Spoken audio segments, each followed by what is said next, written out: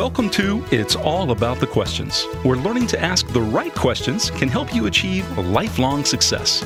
Now, here to help you ask all the right questions is award-winning author, international speaker, and business strategist, Laura Stewart. Good morning, afternoon, and evening, everyone, and welcome back to the show. For those of you who have been longtime followers of me over 7 years with this show, you'll know I've been absent for a while, and that was due to some pretty severe health issues that I am now coming out of. And I'm so excited to be here, and I will do another entry of the show just explaining what's been going on and saying what we have coming up, what I have coming up on the show. But today, relaunching the show, I can't even begin to tell you how honored I am that my favorite guest of all time is launching his latest book again, because I seem to be his launch place. He loves launching his books on my show. I love having him on the show. He's written over 30 plus books, over millions and millions of copies sold, New York Times best-selling author. I don't even know how to go on and on about my guest, other than to say he is my own personal inspiration for just life, for getting up in the morning, for saying, wow, I have something to say. There's something I want to do in the world. Whenever I get an email from him, or I see a blog post from him, or a new book, or I go past my bookshelves where I have, I think, every book he's ever written on my bookshelf, I think of him and I smile. And those are the kind of people that you want in your life, especially when you can pick them up and read them and read these books, both his nonfiction and now his incredible fiction books, which today launches the third book in the incredible series, Blind Fear. Please welcome my guest, my friend, and as I said, my inspiration, John David Mann. Thank you. Yeah. Good morning. That's a reasonably overwhelming introduction. I'm so sorry. That's all right. That's cool. I came to play. I'm so thrilled that this is I didn't know until I got on this morning. This is the relaunch of your show. So nice timing. Yeah, it's absolutely perfect timing. And what's interesting is, even though I haven't been doing new episodes, just a few weeks ago, my show was in several countries in the top 75 of all shows. So that just makes me feel really good, right? It's amazing. As it should. And to have the show with you today with the launch of, and I'm probably backwards, Blind Fear. There you go. Blind Fear. Yeah. Yeah, both backwards. I don't even know where to start, John. So I don't know if your viewers know this, but I've been on your show to launch how many books now? I mean, like every book going back probably a decade. At least 10.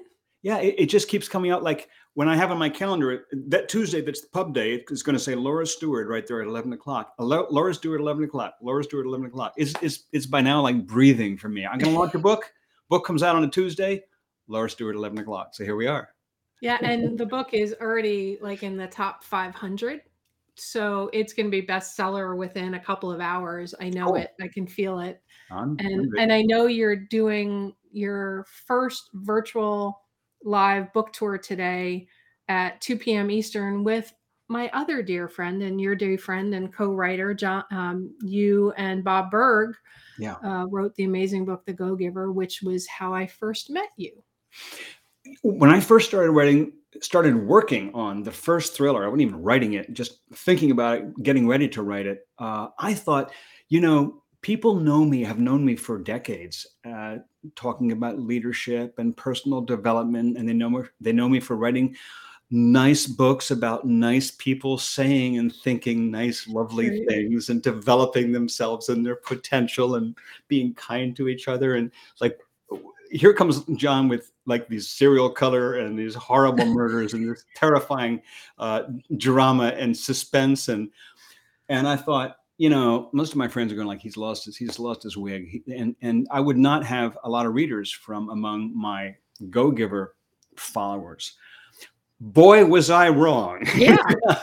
And so I think possibly my number one fan on social media is Bob Berg, my Go Giver co-writer, who is the sweetest, kindest, gentlest Yes. man, who's, aside from the work he does with people, his mission in life is the rescue and care of animals. He's just like the loveliest soul.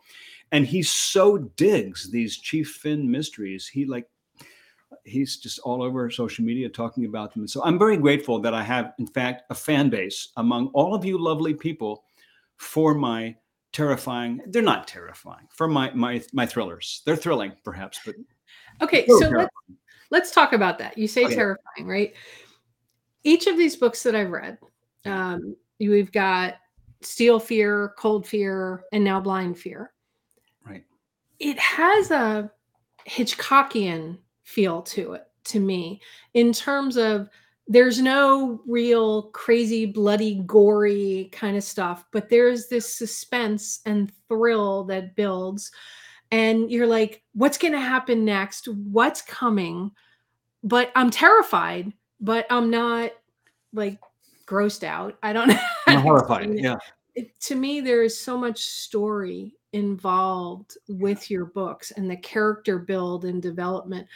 With knowing you, that was a conscious choice, but I am curious, as I'm sure many of my listeners are, making a choice to write a thriller that doesn't go down that book version of CGI, where it's Hyperactive. just how much can you throw at it Right. versus building the story. Where did that come from, and what was the root for that for you? I mean, there are fantastic novels, full of rich character development that do start off bang with action and go bam, bam, bam, bam, bam on every page. And you're right.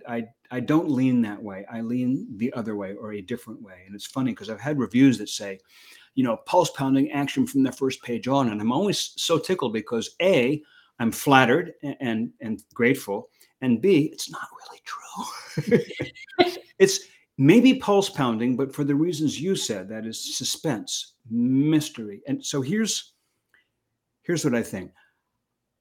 I think posing questions is more powerful than posing answers. I think asking powerful questions leads to much greater insight than making powerful assertions. Years ago, I wrote that the whole thing of positive affirmations kind of made me feel weird, but I love putting them in question form. Right. Who do I want to become? Where am I in 25 years? And so for me, the beauty of Hitchcock, and you brought up Hitchcock knew how to use the camera to put the story in the audience's lap, to have the viewer going, what's going to happen now? And have the viewer fill in the answers. He would pull back on a long staircase and not tell you what was behind that door, but you're asking and you kind of know. You supply the answers. And I love that about suspense. Suspense is the writer poses intriguing questions and doesn't give the answers, at least not right away. I was doing that back in The Go Giver. In the Go Giver, there's this character called the Connector. Well, who is the Connector? We don't know who it is until late in the book. There's this person called the Friday Guest, because every day Joe in the Go Giver meets a new guest with Pindar. And Rachel and others keep talking about the Friday Guest, and he guesses who is that, and he keeps guessing wrong. It's not so different from trying to figure out who is the murderer in Steel Fear. By the way, so far I haven't had a single reader of Steel Fear, the first book in the trilogy, write back and say, "I figured out who it was early on." Not a single. I haven't figured out any of them till I was like, oh, how did I miss that? There we are. There's the trilogy. There's the three of them. So I really love posing questions and not immediately supplying answers and really delaying.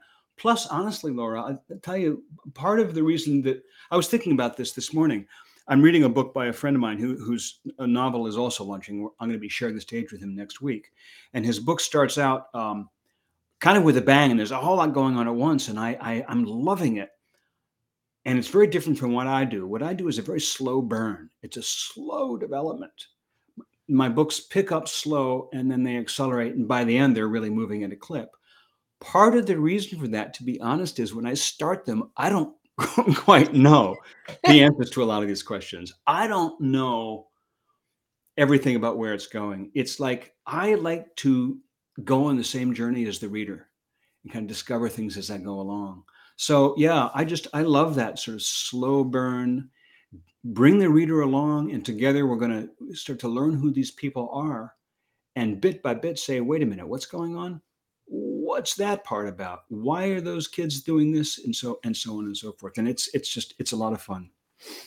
One of the things that sets your books apart for me, whether it's your nonfiction work with Brandon Webb, who you co-wrote this with, or it's your parable books that you've written with Bob Berg, or any of the other amazing people that you've written them with, or the ones you've written yourself. Like My Amazing Life. Yes, go ahead. Yeah, because you have many that are, it's just your name on them. Is the depth of background that's in there, but it's not this background that doesn't make any sense, or it's like you could skip entire sections of a book, because there are certain authors out there that have so much background about where something's set that you feel like you're reading an encyclopedia in it. Yeah. For me, when I read all your books, there is so much setup in terms of the place, the people, but yet it's so succinct, John. There is just enough to let you, as you said, the reader, then fill in some more. But how do you get access? Because you've not really been to the setting for the second book, Cold Fear, Reykjavik and everything. You weren't there in that level of details. This third book is set in Puerto Rico and Vieques, and I probably just pronounced that wrong.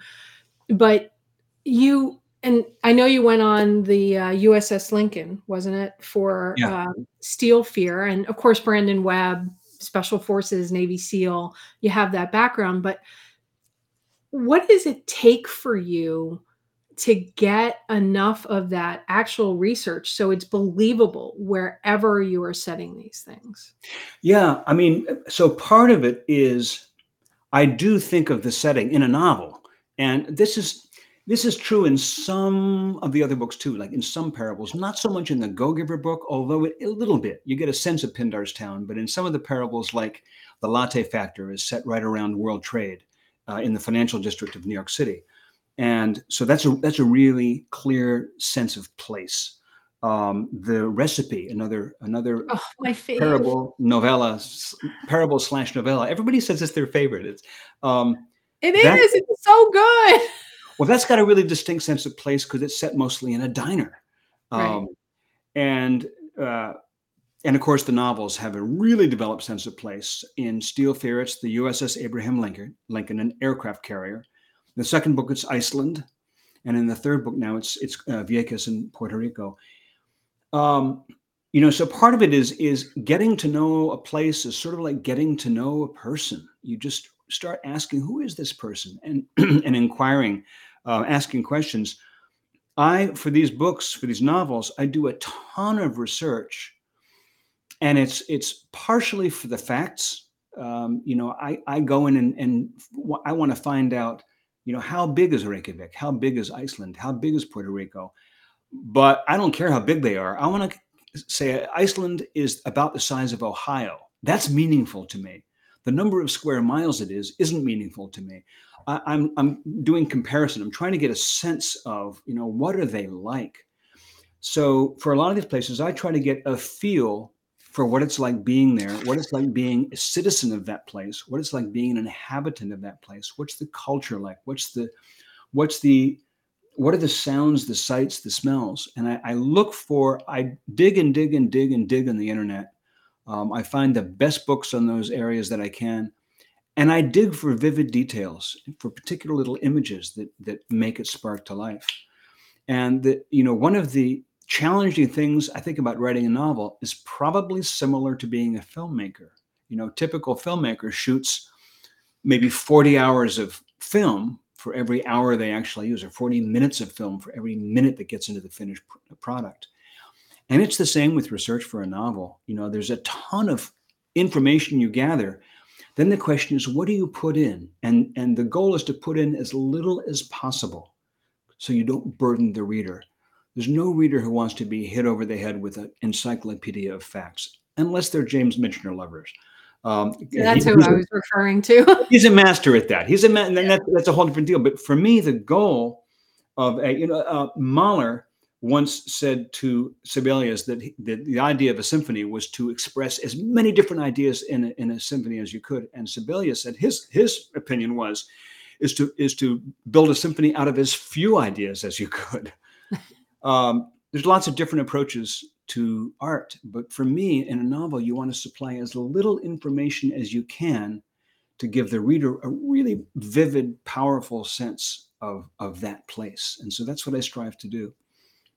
Well, one of the things I noticed in all of the books, but especially in this latest one, maybe because I've been to Puerto Rico, so I had a little better feel, or because of all their hurricanes that they've had, Yeah. and the devastation, there's been a lot of visuals in the last bunch of years about everything going on there. But I felt like I was reading a movie. I could visualize, almost feel and smell what was happening inside the book with each of the characters that you layered and built. I love hearing that, because I've got to tell you, first of all, it's not an accident. And second of all, it doesn't come naturally to me. Some director once said about Stephen King, Steve has a camera in his head. Yeah. I don't have a camera in my head. I am not a visual person. I read a description in a novel. I'll read a description of a room or of a landscape. And then I turn the page and I realize I have no idea what it looks like. I have to go back and read it again. And I have to actually work to make those descriptions turn into pictures in my head. I don't do that naturally. I'll be taking a walk with my wife and Anna will say, "Can you believe those clouds?" And I'm like, "Oh, there are clouds? Oh." And right.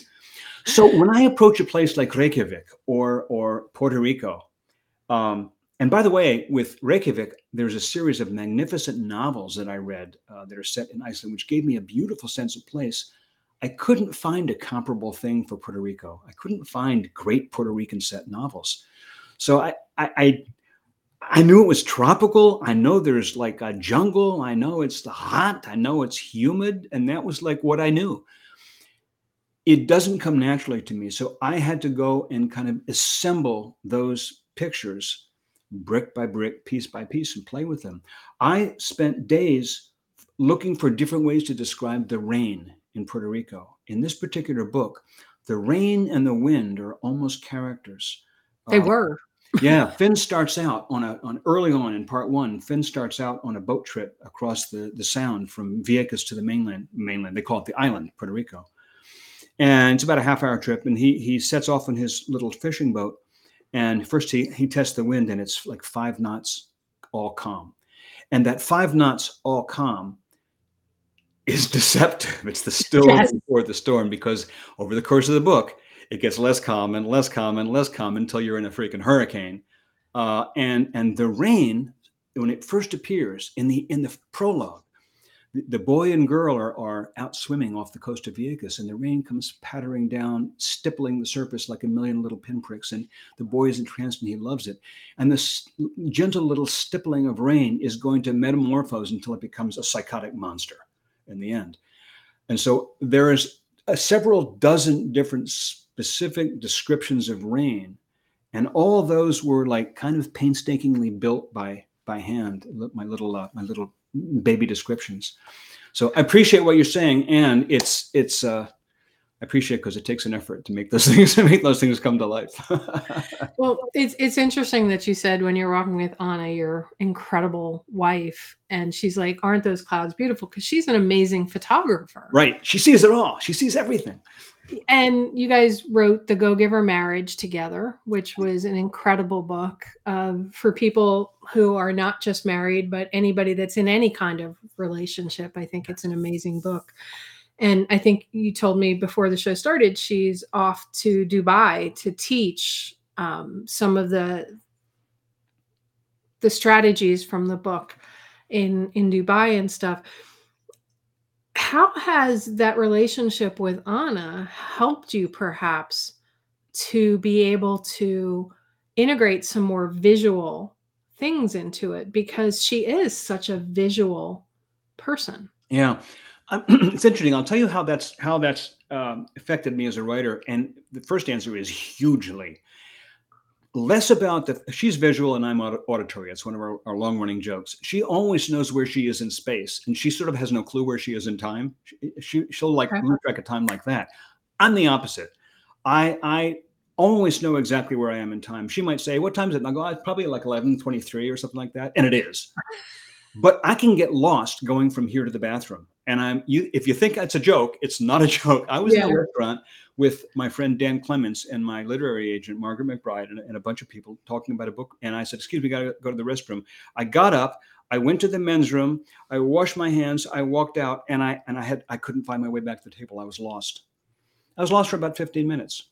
I can get lost. But that's not how that was a sidetrack there. I love it, though. It's absolutely perfect. Author shares his foibles. The way that she has had an impact on my writing is really this.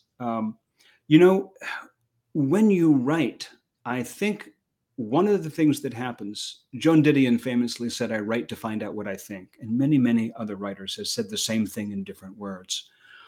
When you write a book like a novel, or even something like a parable, which is almost like a stripped down novella, you have to think a lot about these characters. You think a lot about what's going on with them. Blind Fear opens up with a little boy and a little girl. And the only thing I knew about this little boy and little girl was we had just bought a piece of artwork a few weeks before I started working the book. And it shows a boy and a girl swimming in the water, in the blue water. It's a beautiful little picture. You only see them from behind, from above, swimming through the water. And then Brandon said he wanted to start out this book with a boy and a girl swimming through the water. And I was like, holy crap, did you just see the picture we bought? It was like psychic. I had to kind of get to know who these kids were. I had to learn about them, and they become central characters in the book. Back to Anna. Anna's a psychotherapist. Anna's a family counselor. Anna is a deeply feeling person, and she's got enormous empathy. What I've really learned early in our marriage, I would be upset about something, and she would say, "Well, what do you think about that? How do you feel about that?" And I would go like, I don't know. I was not good at unraveling my own feelings about something and putting them in words. I was great at putting other stuff in words. I was great at putting concepts and things like leadership principles and lots of sort of external things in words. But what I learned from her was kind of how to search my own feelings and unravel them. There's this lovely line in Cyrano de Bergerac where Roxanne, the woman, is with Christian, who she thinks is the guy she's falling in love with, Right. because it's actually Cyrano who's sending her all these flowery words. He's so eloquent, and she's asking Christian to say more about what he's feeling, and he's totally tongue-tied. And she says, "Delabyrinthez vos sentiments." I can't say the French word well, but it's delabyrinth your feelings. And I love that line. Unlabyrinth them, and I learned from Anna how to unlabyrinth my feelings, and that's what you have to do as a writer. You have to sort of get inside these characters and find out what makes them tick as the story progresses. Okay, so let's build on that a little bit, because in one of your blog posts, I read every blog you write and just like rip it apart. You said that writing crime novels has actually helped you see the world better. Yeah. Yeah. Building off of what you just said with Anna and unlabyrinthing Yeah. your feelings, how have those two changed you as a person and as a writer? It's funny with the crime thing. For a long time, the idea of Steel Fear, and some of your listeners may know this, the idea of Steel Fear was an idea that Brandon had back in the 90s. We met in 2009, and in one of our very first conversations, we were writing his memoir. He said, would you be interested in working with me on a novel someday? And right then and there, 2009, I knew that at some point I was going to write a thriller based on this idea that Brandon had, which was the seed of Steel Fear. And for a decade, from 2009, 2019, I wrestled with that idea. It's like, do I really want to spend a year of my life thinking about a serial killer and thinking about a string of murders and immersing myself in the world of this depraved individual and all the suffering and misery that he visits on nice, innocent people? It's like, why would I? I'm a big believer in you get what you focus on. Right. I'm a big believer in what you think about increases, what you focus on increases. So why would I want to spend a year of my life focusing on these terrible things? Oh, because you're like Lee Child. You make sure that the bad guy dies and the good guy wins all the time. Lee Child says that actually he had so much aggression around being fired from his longstanding job at the TV station that he said he had people in his books do to people what he wanted to do to his former bosses. I'm not sure that's true for me, but so it was sort of what you just said. What's come to me is, in a lot of my books, I write about, I have a very positive view of the world. I'm very optimistic. Yes. I'm a big believer in focusing on the positive, not to be blind to the negative, not to be in denial, but to choose where I put my attention, like where I choose to shine the flashlight of my mind. Yet, at the same time, tragedies happen, disasters occur, difficulties happen, humiliation, suffering, defeat, loss. Most of us, many of us, will never suffer the reality of a violent crime. I've never suffered a violent crime. My car's been broken into, but I wasn't there. Yeah. Many of us have, many of us do, many of us don't. But all of us suffer tragedies of one sort or another. Many of us haven't suffered the death of a loved one, but we've all suffered the loss of a friendship or the loss of a situation. We've all been through tragedies and heartbreak of one kind or another. And we also all deal with maybe not a psychotic villain or a sociopath in our path, but we do deal with intractable bosses, unreasonable people, friends who betray us. We deal with these things.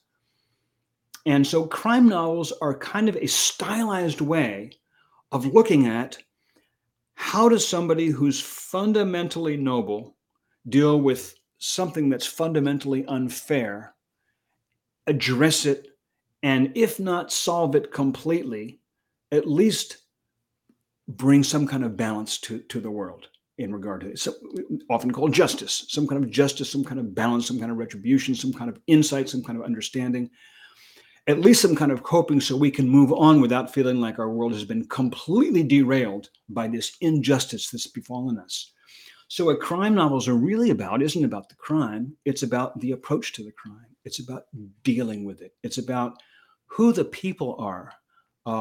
You see some of the greatest character development and insight into human nature in great crime novels, which is why some of the greatest novelists of all time pick up crime novels. Kate Atkinson, who is my number one favorite novelist, brilliant British novelist, wrote a series of award-winning books, and then suddenly startled everybody by writing a series of detective novels, completely outside her genre. Well, we turn to those because they are this beautiful sort of little laboratory. I was going to say laboratory where we can look at human nature and find what's noblest, even in the most difficult circumstances. Finn is a messed up guy.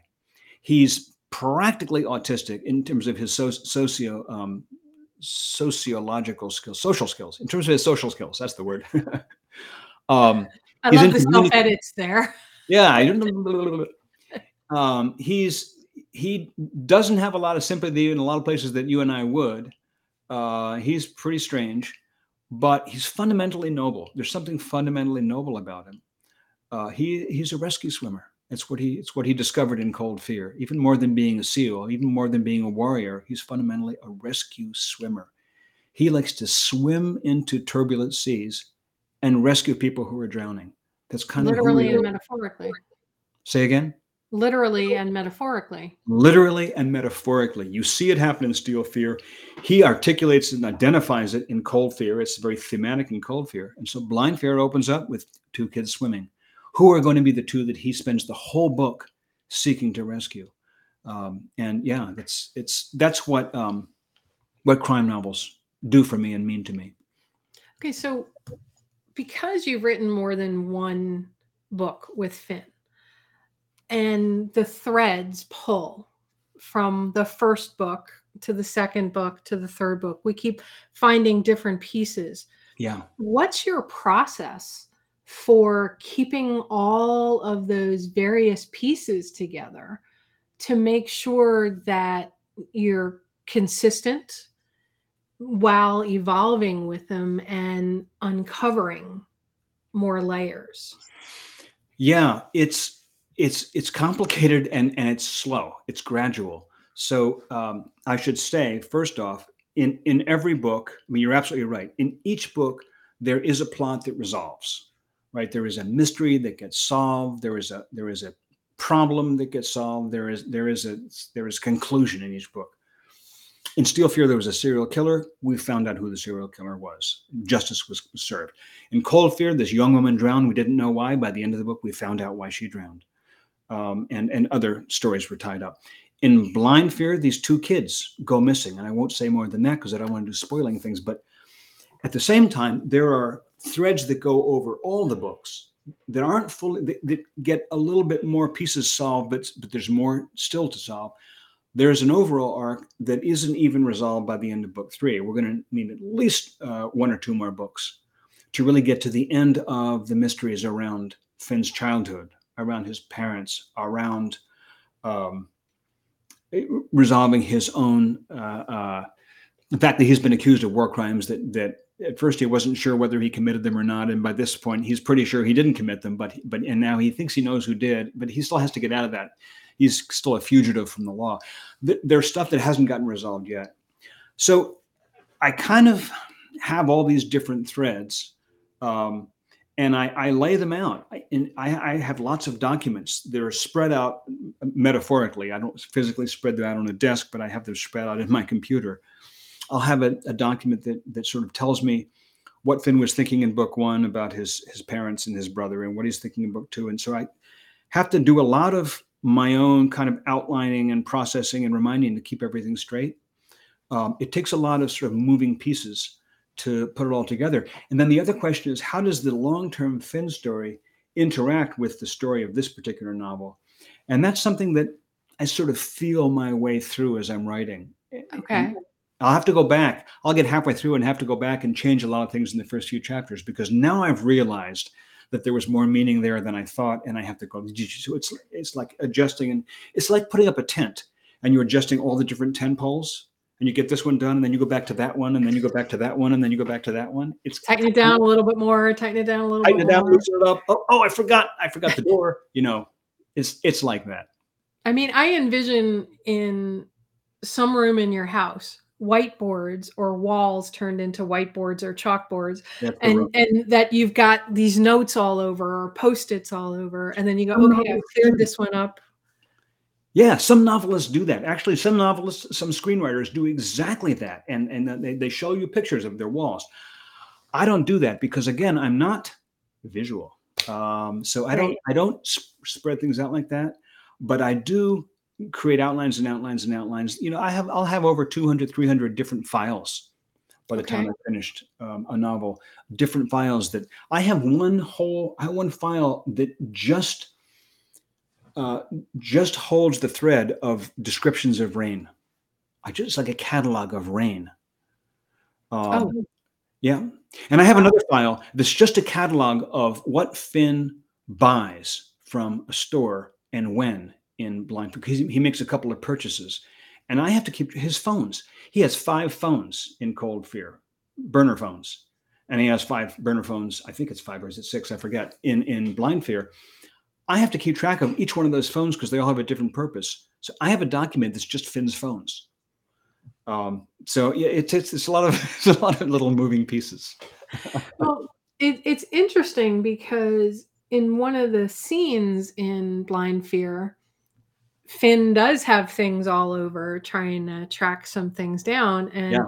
so you've created a visual character, a character who relies on what he's seeing, but also what he's hearing, because he uses that auditory. I feel like Finn is a very, he lives in all of his senses at all of the times, Yeah. which you've described as not who you are, but yet you've created this character. Is what I know of Brandon, and I haven't had a chance to interview Brandon in a while yet, and I've got to go, you've got to go kick that man for me so that he'll come on the show again. He seems like perhaps from his training from life or from the Navy SEALs and everything, that he lives in all of his senses as well. Is that an accurate representation of what we are seeing in these books? I mean, to an extent, yes. I borrow a lot of pieces of Brandon to make up Finn. If Finn was a Mr. Potato Head, a lot of the pieces come from not all for sure, because they're very distinctly different in many ways. But SEALs by training and to some extent by nature, because it is a combination of nature and nurture, but certainly by training, SEALs, Delta, Green Beret, any kind of spec ops forces are kind of hypervigilant. They're using all their senses. In fact, it's a challenge. You come out of the battlefield into civilian life, it's a challenge to start turning that off. You can't turn it off. I've sat with spec ops guys who are sitting at a table in a restaurant and look like there's nothing going on. And I said, "So what are you thinking right now?" He's everything, thinking everything. He's like aware of everything going on, what's happening in the kitchen, what's happening in the street. It's like it is sort of a hypervigilance that is a skill set on the battlefield. Can make you a little batty in civilian life. Right. That's not me. I'm hypervigilant in my ears. I have acute auditory sense. But yeah, the whole visual thing, the kinetic thing. One thing about Finn is he can stay still for hours. That's a learned skill in Finn. It's not native to him. What's native to him is being in constant motion. When I started out with this little boy and this little girl, and the first thing all I knew was they were swimming in the water off Vieques. And then I kind of envisioned, in my mind's eye, the girl was out ahead of the boy. The girl was younger, but she was out ahead of the boy, and she was kind of going on impetuously, and he was being impatient, saying, "Wait, wait, wait." And that she always drives him crazy, but he adores her, and they were very close. And as I wrote them, they gradually became clear. She's kind of hyperkinetic. She's always in motion. She's super physical. He's extremely smart. He's very cerebral. And I gradually, it occurred to me that they were the same ages as Finn and his older brother, Ray. Ray died. Finn was 8. Ray was 11. Which, by the way, everybody, if you read all the books, you'll get all these pieces, so go buy them all. So the girl is 8, the boy is 11. The girl is hyperkinetic, the boy is hyperintellectual. And then that's Finn. Finn is constant motion. Now he's grown up. He's been trained to be able to sit and observe on recon, like a cop on a stakeout for hours without moving a muscle. But what's natural to him is to be in constant motion. So he's always walking, walking, walking. He walked the decks of the Lincoln. He walked the streets of Reykjavik. He walks the streets of Puerto Rico. That's not me. So it's really fun building a person who is sort of all the sides of me that I've never built, that don't exist. It's kind of like a fantasy, playing what if. What if life were like this? What if I were like that? You get to put that person on like a suit of clothes and be them. Just not get into all the trouble they get into in your books. I'm hoping not to be accused of any war crimes. Yes. Yes, absolutely not. a thought kept going through my mind when I was prepping for the interview and made me want to reread another book that you and Brandon um, wrote called Mastering Fear, which is one of my favorite books. I mean, every book you write, I love. You know, The Go Giver is still the of all the books, and I just go back to it all the time. But with all the books, Steel Fear, Cold Fear, Blind Fear, and then thinking of the nonfiction book of Mastering Fear and how you and Brandon lay out this whole, mastering fear is not about jumping into the deep end of the pool and saying there is nothing to be afraid of. It's about taking everything that's going on in life and acclimating yourself and slowly moving yourself further forward. It's sort of like, I don't know if you've seen the Nat Geo series with Chris Hemsworth called Limitless yet. Okay. Incredible 6-part series. Chris Hemsworth, the actor who's most known for playing Thor in the Marvel Universe, Right. makes kind of fun of himself being this incredibly physically fit person. I'd love to meet him one day because I feel like he's just the nicest person in the world. But it's about this mastering fear thing. So how did you, in my mind, at least, random thoughts, when you went from the nonfiction world into this, we've touched on it a little bit, John, but did you feel like you needed to master the fear, like you talked about in the book of,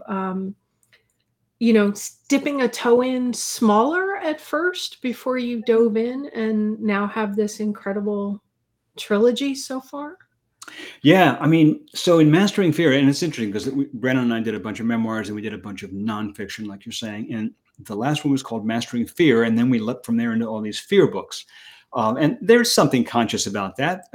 It was also yes. Okay. All right. Sorry. I get so excited when I figure out your thought process. But it kind of fell that way circumstantially too. So the book Mastering Fear gives a 5-step roadmap to mastering your fear. And it's important that it's not conquering your fear, but mastering. The principal idea, the thread, the core idea of the book is that fear isn't something that you fight against. If you fight against it, you lose. Fear is something that you harness and use as an ally. It's like you meet the wild lion and you make it your friend so that you get to ride the lion rather than try to kill the lion, because you can't kill the lion. You try to kill it, it just gets stronger. So the roadmap, not to go through the 5 steps, but it's really a combination of being very decisive and being somewhat cerebral. You're right. It's not all about just jump in and do it. Just, push past the fear. That isn't it at all. The first step in those 5 steps is make a decision. You make a decision. Make a decision before you have all the tools to follow through in that decision. You make a decision before you have the knowledge of what's going to be involved in following through in that. You make a decision. It's not to be foolhardy. It's not to be blind to circumstance. But you, by definition, must make a decision before you have all the information. And that's step 1, is make a decision. We have a whole chapter on that. And the very next step is rehearsal. And rehearsal means intellectually, cerebrally, systematically taking what you're about to do apart step by step by step and rehearsing it, practicing it, rehearsing it. This is how any cellist, violinist, I'm cellist by background, any musician, any dancer, any artist, anybody who's been in any kind of creative or sport, anybody who's been in any kind of performance mode knows that practicing means taking your eventual performance and developing it piece by piece by piece. And a lot of that is mental. Yes, there's a physical component, but most of it is working the process into your nerves, into your brain, into your nervous system, so that it becomes second nature. That's a cerebral thing. It takes systematic thinking to pull that off. And that's something that a lot of people don't necessarily appreciate about Spec Ops warriors, is that there's a very cerebral element to being a Navy SEAL or a Green Beret or Force Recon or whatever the field. And that's true to an extreme degree in Finn. Finn thinks things through, kind of like the Robert Downey Jr. version of Sherlock Holmes, Great show. deconstructing a Yes. fist fight in great detail anatomically before it takes place. And so, yeah, I mean, I think that Mastering in Fear starts out with a description of Brandon's good friend Kamal being terrified of swimming, and Brandon taking him into a pool and walking him through the 5 steps so that he learns to swim. Brandon uses the example of being in Afghanistan, and suddenly he and 2 other guys are surrounded by dozens of armed Afghan warriors who are looking pretty pissed off. It's really different. I'm in a pool with my suit on. I'm in Afghanistan surrounded by hostile warriors, but it's the same experience. It's the same internal experience. Jumping into writing novels, real similar experience. We all have those experiences. First time you go to apply for a loan, the first time you ask somebody on a date, the first time you ask somebody to dance. One of the most terrifying things I've ever done was when my first marriage was falling apart, knowing that I had to sit down with my 2 boys and explain to them that mommy and daddy were about to split up. I was just one of the worst experiences of my life, but anticipating it was even worse, right? We all go through experiences that are just as terrifying as being surrounded by several dozen armed hostile Afghan warriors in the middle of a rocky terrain we don't know very well. So yeah, I mean, I think that book was really, really kind of essential in moving forward. I'm just, there's like so much to unpack in all of that. And one of the thoughts that went through my mind was what it took for me to restart the show today. Yeah. Right. Because it became 11 so months, huge. Right? Yeah. It became so huge. It's like, well, what if I start and I can't do it? Or I lose the thread of the conversation, like what had happened with one of the last interviews I did. Yeah. Which nobody seemed to notice, but I knew it, right? Because it was such a struggle. So we build. It's like you have a hole in your tooth that feels enormous to your tongue, but it's actually only like a few millimeters. Yeah. I encourage everybody to actually read Mastering Fear, because all 5 steps, it's really worth it. It is, it is kind of a magic formula. By the way, those weren't 5 steps Brandon had articulated before we wrote the book. He said, let's do a book about mastering fear, because I just had this experience with Kamal, teaching him how to swim. Let's deconstruct that. So writing the book was first a process of deconstructing how Brandon masters fear, how I master fear in my life, just how we do it, and then distilling it down into 5 steps. It's the same thing with the Go-Giver books. It's just taking a human experience and distilling it into practical steps. And I think that 5-step roadmap in Mastering Fear is a really, really useful survival skill, thrival skill. Yeah, I like that thrival skill. 2 things I want to mention before we close up, because I'm really curious with your thought on this. And then I want to talk about your writing mastery mentorship program that you recently launched. Fun. AI, ChatGPT, whatever you want to say, has really come very big into the world of a writer. And it's for those of us who write, and I don't write like you do, right? But I consider myself a writer and a creator. There's this push out there that basically everyone should be using AI to write all their stuff. And I'm curious your thoughts on it and a place it might have or not have. And I know I didn't prep you on any of that, but I'm just so curious, John, because you're known for your words, words. Yeah. Well, I mean, AI is really, it's obviously it's a big topic. It's a really fascinating one. But to me, it's like, first of all, I have not tinkered with ChatGPT or any of the readily available AI tools. So I haven't jumped into that pool yet. All my friends are saying, hey, you got to do this, and I will. But just from my observation, I mean, it is transformative. There's no question. But what is the question is, how is it transformative? And I think, it's something like what photography was to art.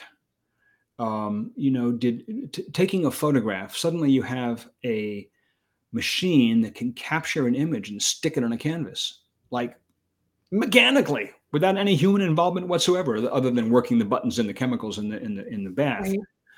Right. And once it's digital, you don't even need the chemicals. So did that destroy art? Obviously not. Is it necessary to be a photographer? No, it's not. But did photography change art? Did it expand art? Absolutely, totally, totally, totally. The piano did much the same thing for music, actually. I mean, the harpsichord doesn't compare because the harpsichord had a very limited tonal range, but the piano, the technology of being able to stretch that many strings across a frame without the whole thing collapsing, it was the Industrial Revolution that allowed the piano to exist. And the piano was to music what movable type in the printing press was to writing. They were both enormously transformational. But my friend Dan Burris, the futurist, I love Dan. one of his pet principles is both and. Is that when we are suddenly faced with a new technology, it's not a question of either or. Are we going to use Zoom, or are we going to use the phone? Are we going to meet in person, or are we going to meet virtually? It's both and. It's we find ways to integrate the new technology and frequently the old technology side by side. I mean, obviously there are times when the new technology makes the old one obsolete.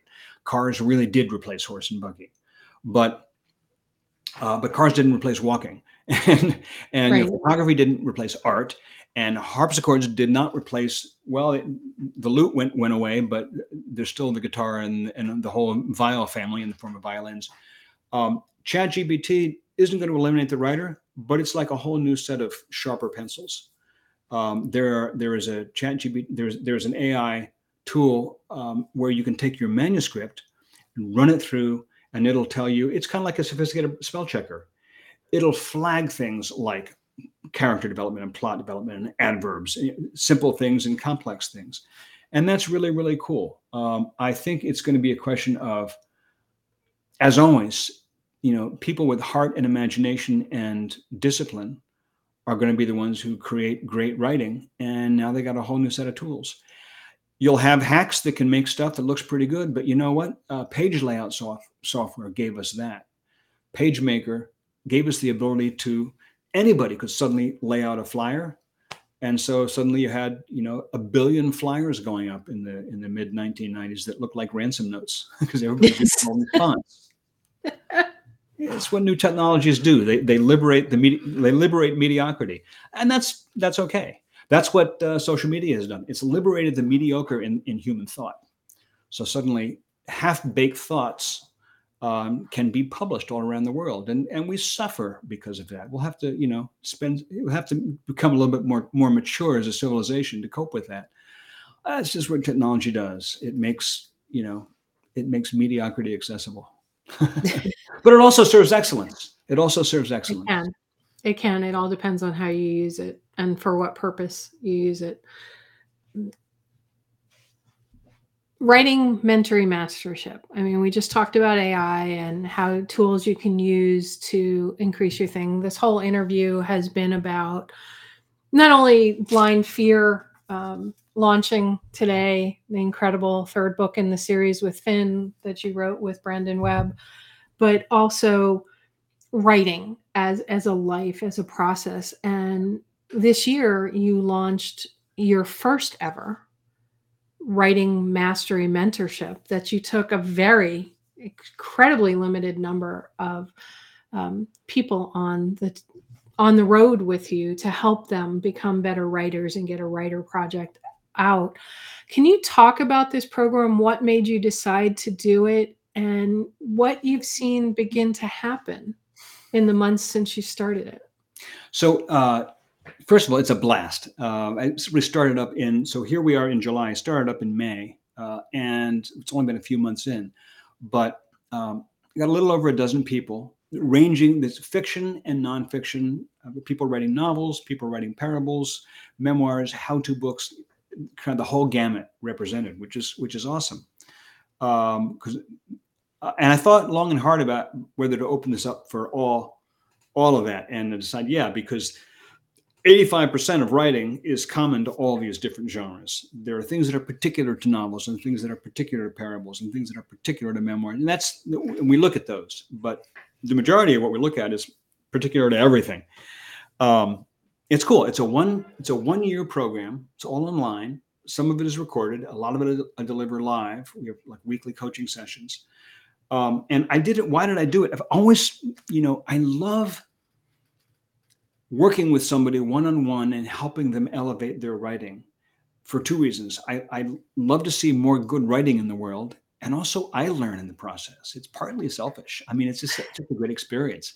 And I learned this from my mom. When you teach, you learn what you know. Kind of like what Joan Didion said, right? Write to find out what I know. I teach to find out what I've learned. But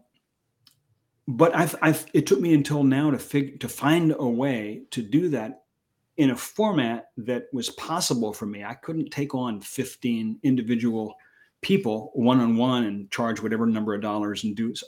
I don't have time to do that. But in this format, I can work with everybody, and it's really, really fun. Everybody does get individual attention on those coaching calls, but they also, the bulk of what I have to teach, I can do kind of all together. The core curriculum of the program is what I do. I'm trying to reverse engineer what I do. So a lot of it's just based on my own experience. It's not like I took all these college courses and now I'm going to regurgitate them. This is not based on anybody else's theory. It's what I've kind of learned in the trenches of learning how to write all these different kinds of books. And I've got it opened up now so that it's great you would ask, because I've just got it opened up so that it has a rolling open enrollment. People can come in anytime and start. 1 year from when they start, they have 1 year of studying the program and working the program. The goal is to come into the program and end up writing the book, writing and publishing the book you've dreamed of writing. So that's what it is. It's about starting with nothing and writing a book. I'm having a blast. That's great. What's been your favorite part of creating this course? Wow, that's takes me a moment to think. I mean, the hardest part, I'll tell you that first, has been putting together my curriculum, because I didn't have a curriculum. I didn't have a system of writing all worked out in my head. So to create this curriculum of, something like 30 different 1-hour programs that I'm doing on Zoom from A to Z, from the beginning all the way through publishing, I had to sort of reverse engineer what I know from experience in a teachable form. And that's just been the hardest part, and also the most revealing part, because it's like I have stuff I didn't know that I knew, and that's really fun. The most enjoyable part is, without question, the interaction. It's the live coaching sessions, and there's usually like 3, 4, 5, 6 people there. They're not huge, so everybody who has a question or an issue or a challenge or problem they're working, whatever, gets a chance to bring it up, and then we go one-on-one with it. And that's, I never know what's going to be on the call. I do it twice a week, and it's just whoever shows up, whatever they have going on. And that is absolutely the most fun. I get to record them and stick them on the archive. And now we have this like bank of all these coaching calls, but actually being there live with people is the most fun. That's what I feel when I do the show, which is why I think it was so hard to, not do it for so long, and why I was so anxious. It's like, could I get that joy back? Yeah. And when you talk about your writing mastery mentorship, you can see the joy in you. Yeah. When you talk about writing, period, and books and things that light you up, it really lights you up. So I want to thank you for continuing the work you're doing, and for being on the show today with me, and for another book that I, read straight through, and all of a sudden I went, oh, I have to go to the bathroom. Oh my God, it's been how long? Because I can't put your books down, any of them. I have to consume myself in them and just be subsumed by them almost, because your books take you to a world, they transport you. And I think that's what I love so much about books since I was a little girl, John, was books that transport you someplace else, make you think, make you better, make you look at, have new perspectives on things. And these 3 fiction books, the Fear series books with Finn, I didn't expect perspective shifts, but I got them. So thank you. That's the goal. That's the goal. I mean, the goal is to take people novels as an escape. That's part of it.